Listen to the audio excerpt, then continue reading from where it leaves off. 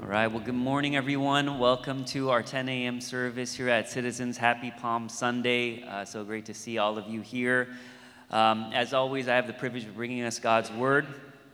If you have your Bibles, if you want to turn with me to the book of Acts, chapter 3, verses 1 to 10. So we are continuing in our series through the book of Acts. Acts chapter 3, verses 1 to 10. It's going to be on the screen behind me, but if you're following along on a mobile device and you can choose your translation, I'm going to be reading from the NIV.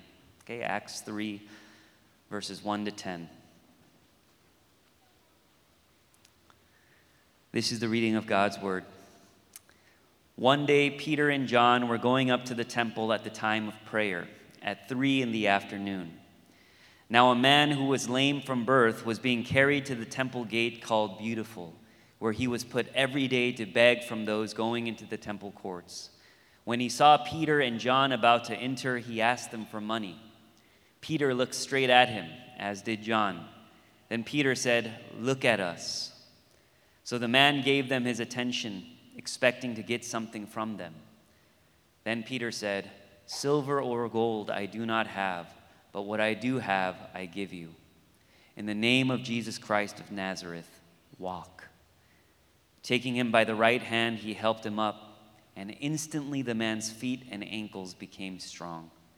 He jumped to his feet and began to walk. Then he went with them into the temple courts, walking and jumping and praising God.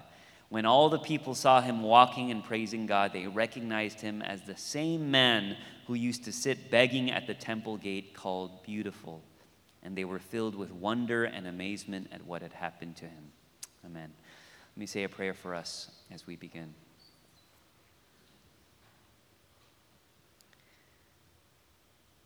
Holy Spirit, may the words of my mouth and the meditations of our hearts be pleasing to you, our rock and our Redeemer, the one who is near, the one who comforts us in times of trouble. Our hearts this morning especially ache with our brothers and sisters, with hurting families and friends of those who have lost their loved ones this past week at the Covenant School, for the communities in Nashville that are reeling from the horrific shooting this past week. We ask for your presence. We ask that the hope of the gospel would come to bear upon all of those communities. God, we thank you that in the midst of so much brokenness in our own lives and in our world, we can gather together as a community and receive the grace and the mercy that is new every morning in you. We thank you for this time. In Jesus' name we pray. Amen. Amen. Well, a few weeks ago, we launched a new series in the book of Acts, and we're exploring what it means to be a spirit-filled church by looking at the first church. Okay, and we know that the first church, they didn't have much. They didn't have any buildings, no clout, no slick campaigns. You just had a ragtag group of people empowered by the Holy Spirit who devoted themselves to the teachings of Jesus, who broke bread in each other's homes, and who shared everything they had so no one among them had any need, right? So very basic stuff, learning together, eating together, giving to those in need, and then things just started happening. People just started getting healed, lives started to change, and something that really stuck out to me in the passage that DC preached last week is that Luke tells us in Acts 2 that the early church enjoyed the favor of all people. They enjoyed the favor of all people. You didn't need to beat people over the head with Christianity because it was so attractive to everyone. In the middle of this extremely hierarchical, elitist, segregated, dog-eat-dog society, you had this community of people who just loved each other so well, who opened their homes and their lives to people different from them, and everyone around them was like, what do those people have? I want what they have. And we read at the end of Acts 2 that the Lord added to their number daily those who were being saved.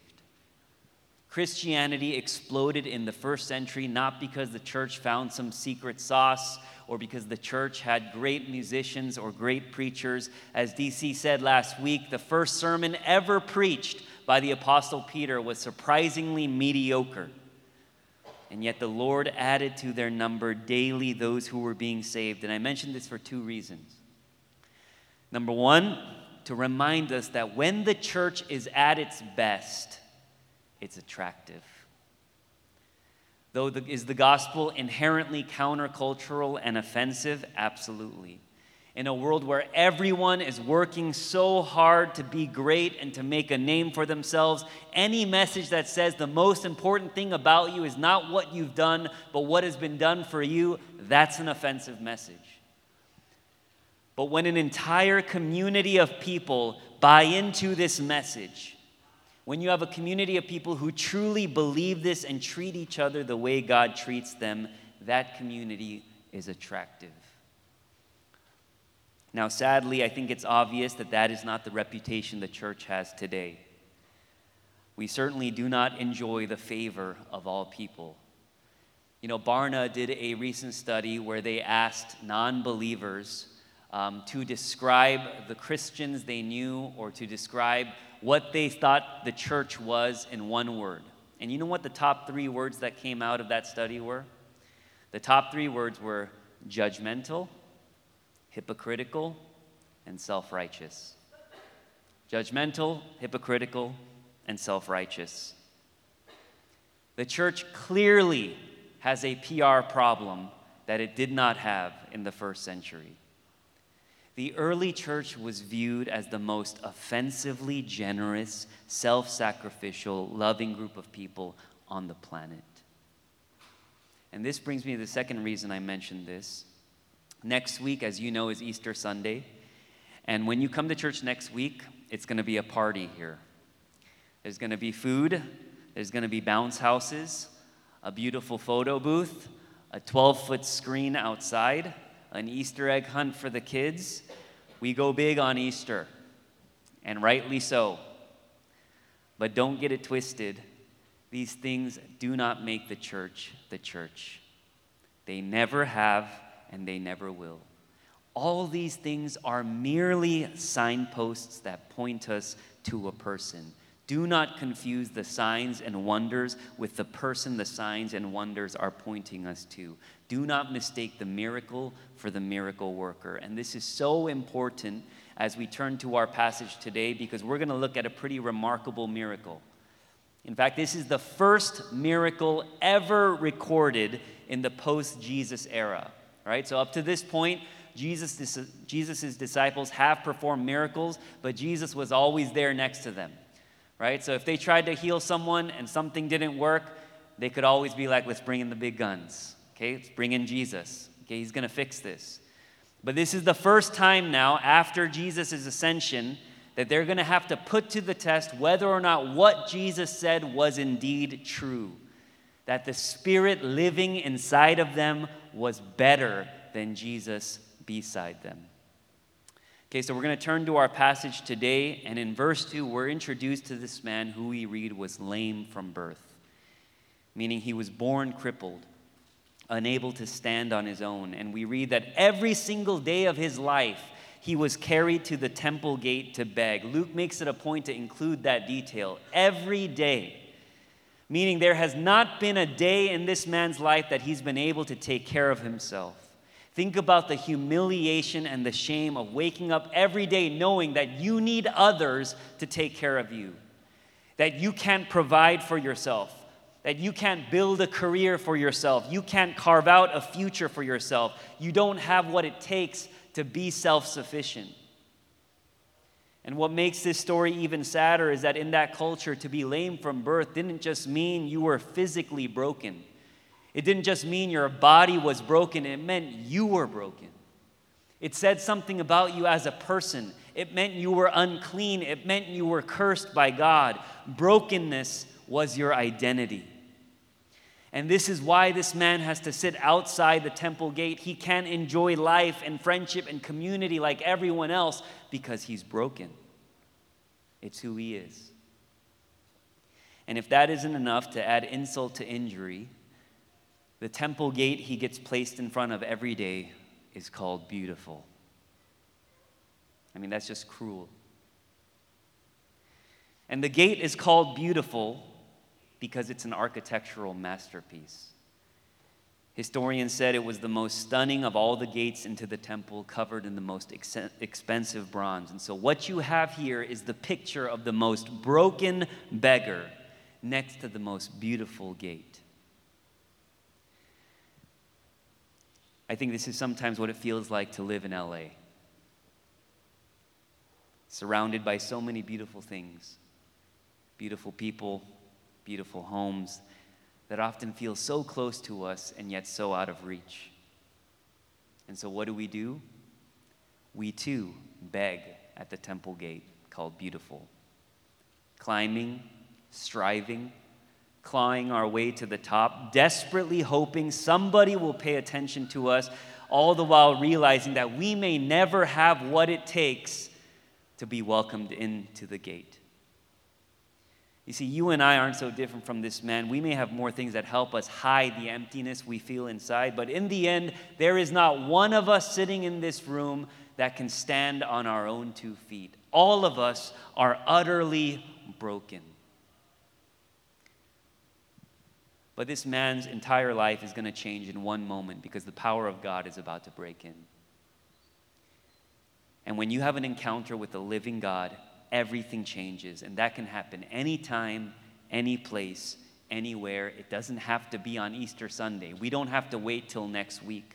It doesn't have to be at a retreat or a revival. I love that the story begins with the words, one day. One day when Peter and John were going up to the temple at the time of prayer. It's just one day. Not a special occasion, not a holiday, just a regular day doing what they always do. And I want to ask you a question. Do you believe that God has the ability to break into your life right now as you're sitting in this room? When you come to church on Sunday, what is your expectation of God? Do you believe that on any given Sunday, God can break in and transform your life? He can transform your marriage. He can transform your family, your relationships, your future, that God can heal you of your addictions and your anxiety. He can do it with one line in a song.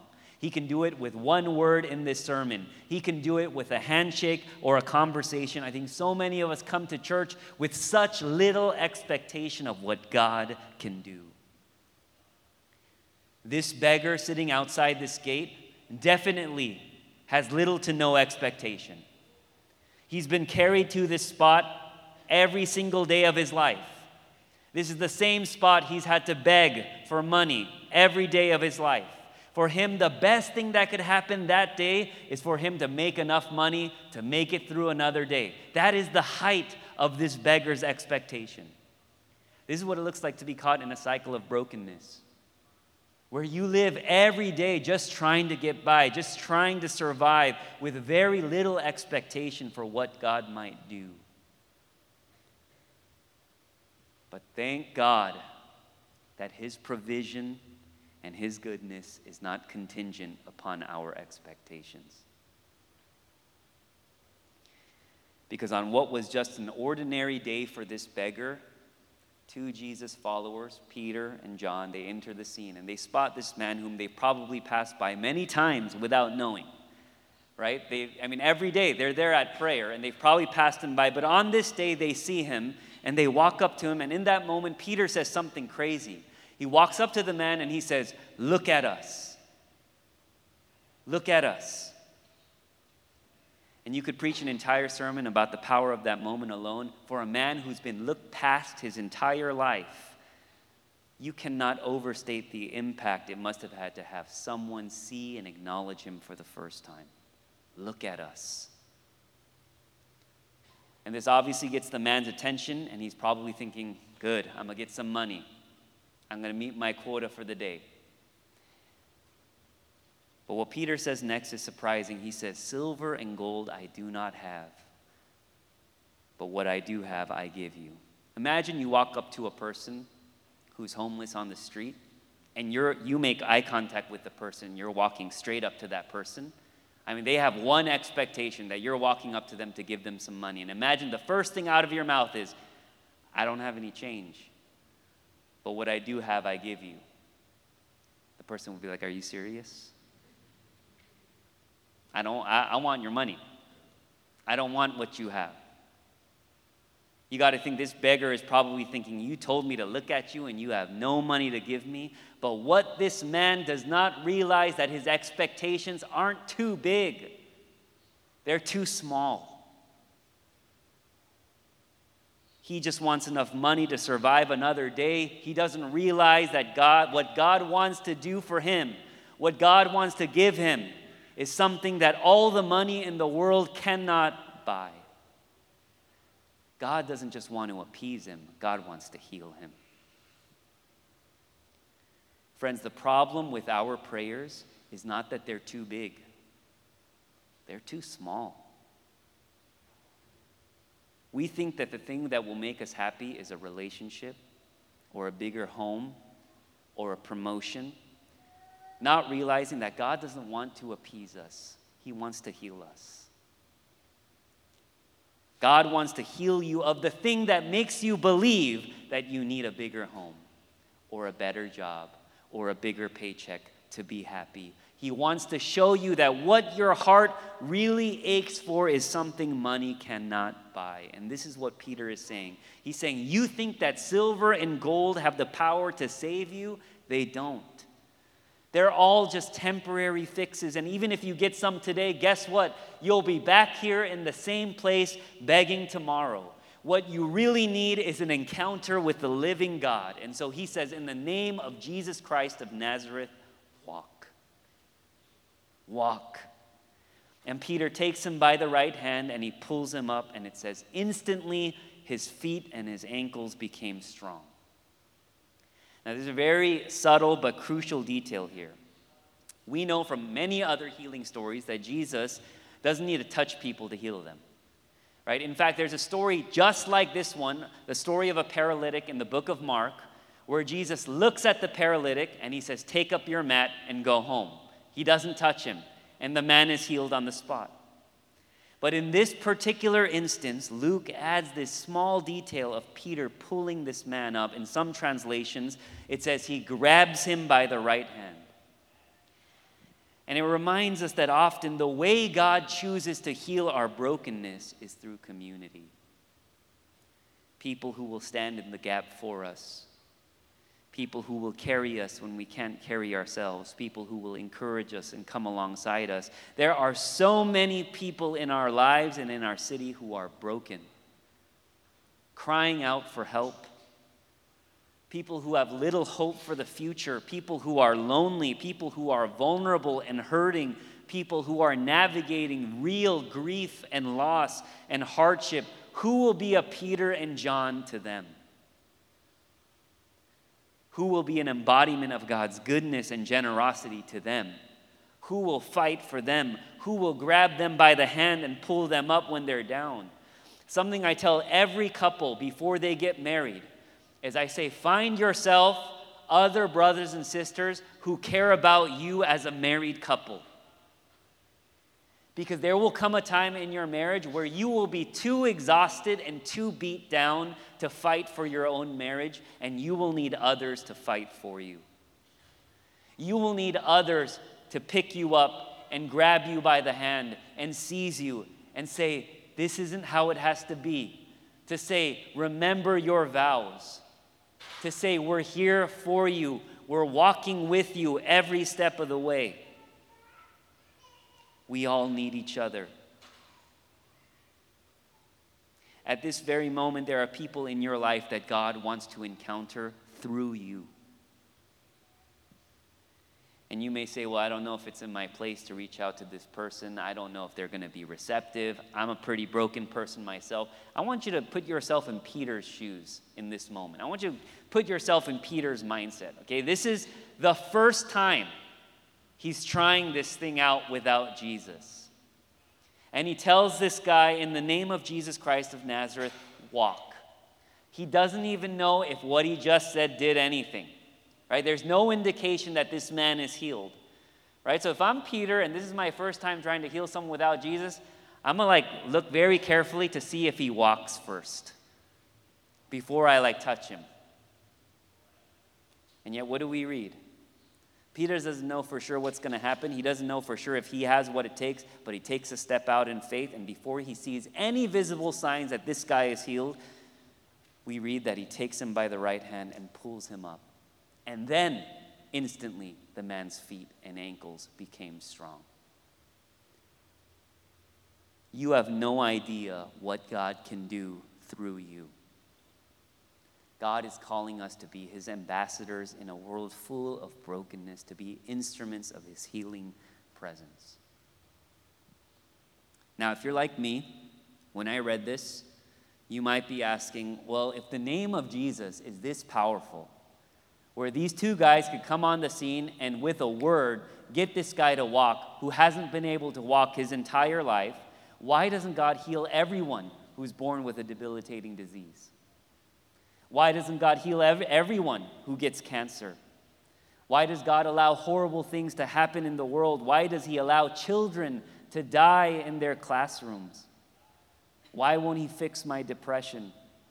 Why does he allow some people to live easier lives than others? And these are great questions.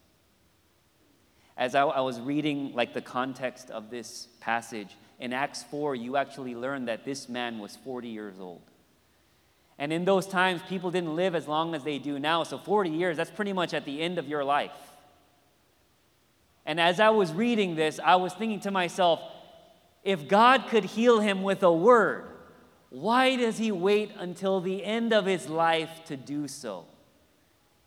Why does he make this guy suffer for 40 long years? That's almost worse. Why did he not heal him sooner so he could live a normal life? Why make this man suffer for so long? And the Bible can be very frustrating because it doesn't give us simple answers to these questions. But here's what we do know. That at the end of the day, as miraculous as this event was, it was never about one man being able to walk again. The miracle was just a glimpse of the miracle worker, of the God who through his life, death, and resurrection gave all of humanity the power to walk again. And as hard as it is to believe, and trust me, it was hard for me to believe reading this too, the best thing that happened to this man on this day was not that his legs started working. It was that he encountered the living God. The best thing that could happen to you today is not that all your problems get fixed. I know that's what you think. The best thing that could happen to you today is not that you finally get your dream home, the spouse, the popularity, the success you've been waiting for. The best thing that could happen to you today is that you encounter the living God. Whether you're on the mountaintop or in the valley, whether your prayers get answered the way you want them to or they don't, the best thing that could happen to you is that you experience the incomprehensible love and mercy of Jesus. This is why the first thing that this man does after he realizes he can walk again, he doesn't go run a marathon. You know what he does? He goes into the temple, walking and jumping and praising God. And praising God. The first thing he does is worship. Because this man knows that though what has happened to him is amazing, the miracle is simply a window into the miracle worker. It's all about Jesus. When times are good, give me Jesus. When times are bad, give me Jesus. When my prayers get answered immediately and I experience healing on the spot, give me Jesus. When I have to live my life with a thorn in my side and I've experienced no relief whatsoever, give me Jesus. And here's the thing. The miracle doesn't even end with just this man. We read in verse 9, when all the people saw him walking and praising God, they recognized him as the same man who used to sit begging at the temple gate called Beautiful, and they were filled with wonder and amazement at what had happened to him. We don't know why God waited so long to heal this man. We don't know why God allowed him to suffer for all those years or suffer at all, but what we do know in the end is that everything had a purpose. And he's now using this man's story to draw everyone around him to the life source of God, to the life source of all healing and all goodness and all grace. You may not know why you're going through what you're going through at this moment, but I want to tell you that if there's anything this story tells us, it's that God is always in control and that he is always working everything for his glory and our good. Chad Scruggs is the senior pastor of Covenant Presbyterian Church. They are the overseeing church of Covenant School, which we know was the school that endured the horrific mass shooting this week. And his 9-year-old daughter, Hallie, was one of the 6 victims of the shooting. And on this Sunday, this pastor has to get up on a stage just like this one and somehow provide words of comfort to his congregation after he has just lost his own daughter. And let me tell you, it doesn't matter if you're a pastor. It doesn't matter if you spend all your time at church.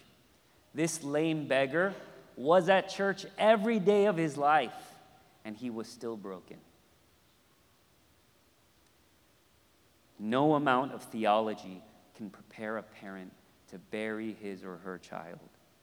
This is a man who devoted his entire life to loving and serving people, and I imagine all week he has been asking the question, why me? But I read something he said in an interview a few days after the shooting that just wrecked me. He said, "We're so heartbroken because our daughter was such a gift to us. But through tears, we trust that Hallie is in the arms of Jesus, who will raise her to life once again." Through tears, we trust that Hallie is in the arms of Jesus, who will raise her to life once again. What could compel a father to say such words in the wake of losing his child, knowing that every day from this point on, he will have to live with the pain of never being able to hold his daughter again? How can he trust that God is present with him in his brokenness? He can trust it because Jesus Christ, who was in very nature God, who was the most beautiful person who ever existed, stepped into our brokenness and became broken himself.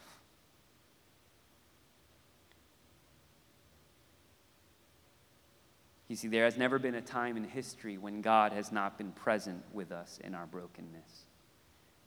The Bible says Jesus was despised and rejected by mankind, a man of suffering and familiar with pain. On the cross, this God, who was the very definition of beauty, became the very definition of brokenness. Rejected, abandoned, humiliated, alone, carrying the weight of sin on our own shoulders. Jesus was cast outside the beautiful gate so you and I could be welcomed in. He who knew no sin became sin so that in him we might become the righteousness of God. This is the gospel. You know, what's a really subtle but fascinating detail is that Luke tells us in Acts 3 that he tells us the time of the miracle. He says the miracle happened at 3 in the afternoon. You know where else we see that timestamp? In Luke's account of the crucifixion. In Luke 23, we read that when Jesus was crucified, darkness came over the whole land until when? Until 3 in the afternoon, when the sun stopped shining. What was Jesus' moment of greatest darkness was the moment of this man's greatest hope. The Son of Man was broken so you and I would be made beautiful. This is what Passion Week is all about. And you will not understand the significance of Easter Sunday next week unless you understand what Jesus had to endure to secure a future reality that all of these miracles are pointing toward. A reality when there is no more suffering and no more tears and no more brokenness anymore. It's this reality that Pastor Scruggs is surely holding on to this morning. And I think about the words of 2 Corinthians 4:16, therefore we do not lose heart. Though outwardly we are wasting away, yet inwardly we are being renewed day by day. For our light and momentary troubles are achieving for us an eternal glory that far outweighs them all. So we fix our eyes not on what is seen, but on what is unseen, since what is seen is temporary, but what is unseen is eternal.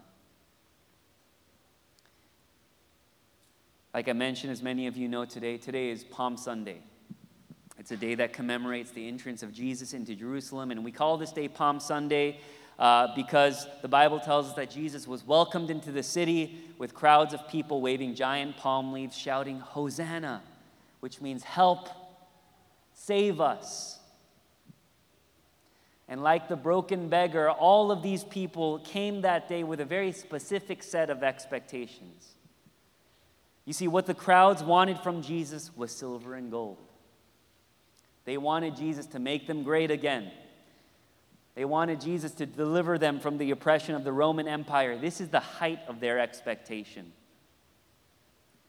But the fact that Jesus does not ride into the city in beautiful pageantry, but instead chooses to ride into the city on a lowly donkey, is Jesus saying, silver and gold I do not have, but what I do have, I give to you. Jesus wasn't there to deliver them from the power of Rome. Jesus was there to deliver them from the power of death. It's not that their expectations were too big, their expectations were too small. The lame beggar in Acts 3 was given a beautiful gift, no doubt, to be able to walk for the rest of his life, however long that may be. For those of you who really want children, I really hope you have children. For those of you who want to get married, I really hope you get married. For those of you who are praying for your loved ones who are sick, I really hope they are healed. Because anytime we experience a miracle in this life or something great in this life, it is absolutely a gift of God's grace. Just like it was for this lame beggar. But at some point, let me just say this man who was healed for a moment still died. He still died. The miracle was great, but even the miracle was temporary. To fixate on the miracle alone is to miss what the miracle is pointing to. I know that there are a lot of us in this room who came to church today and we're waiting for a miracle. We're waiting for a new job. We're waiting for a big break. And through tears, we're saying, Hosanna, help, save us. But friends, I want you to know that all of these things are temporary. And what this coming week is all about is being reminded that the greatest miracle of all, the one that all of humanity has been collectively groaning for, has already happened. And so this morning we fix our eyes not on what is seen, because maybe all we see is brokenness. We fix our eyes on what is unseen, since what is seen is temporary, but what is unseen is eternal. Let's pray.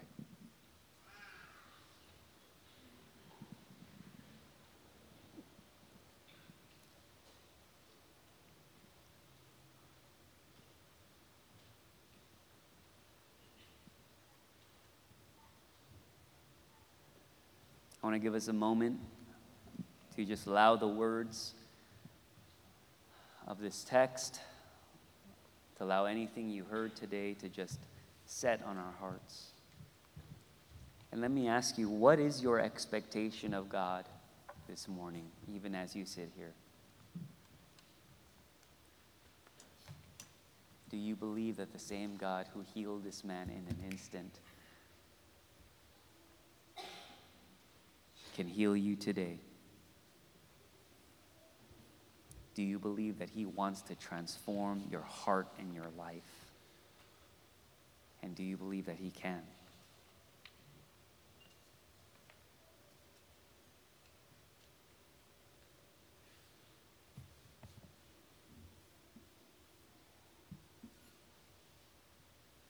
May our prayers not be too small. May we pray big prayers, believing when the power of God breaks in, everything changes. And so let's take a moment to bring whatever it is we're waiting for to God, honestly, openly, to bring all of it, to bring all of our brokenness, the brokenness we feel inside, the brokenness we experience out there in our relationships or in the world. Let's bring it all to God. Let's ask for healing. Let's ask for relief. But more than the miracle itself, let's ask for an encounter with him. Whether on the mountaintop, give me Jesus. Whether in the valley, give me Jesus. May that be the cry of our hearts.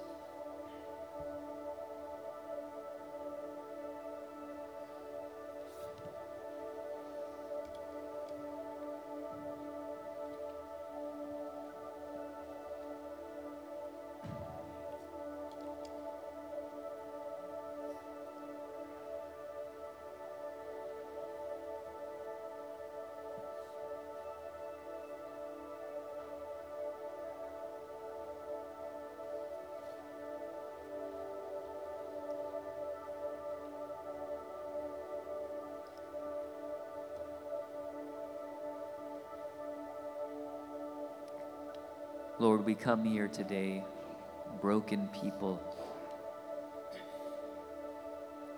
all like the lame beggar who can't stand on our 2 feet,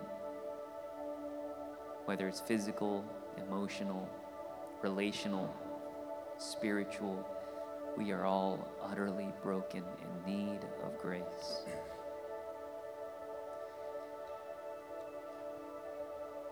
And God, we look around at ourselves and in our lives and in our relationships, and we see so much brokenness all around us.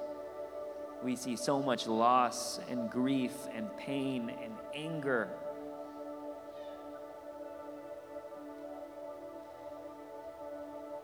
We bring all of it to you. We don't always know why things happen, why you do what you do. We don't always know why we're waiting or why we find ourselves in certain situations and circumstances. But we thank you that your goodness and your grace isn't contingent upon our knowledge or our understanding or our expectations of you. And so, God, we ask for your Holy Spirit to fall on this place. That every person in this room would leave here having encountered the living God. That we would know that there is no name, there is nothing sweeter than knowing you. Thank you for your love. Thank you for your grace and your mercy. We entrust our lives into your loving hands. In Jesus' name, amen.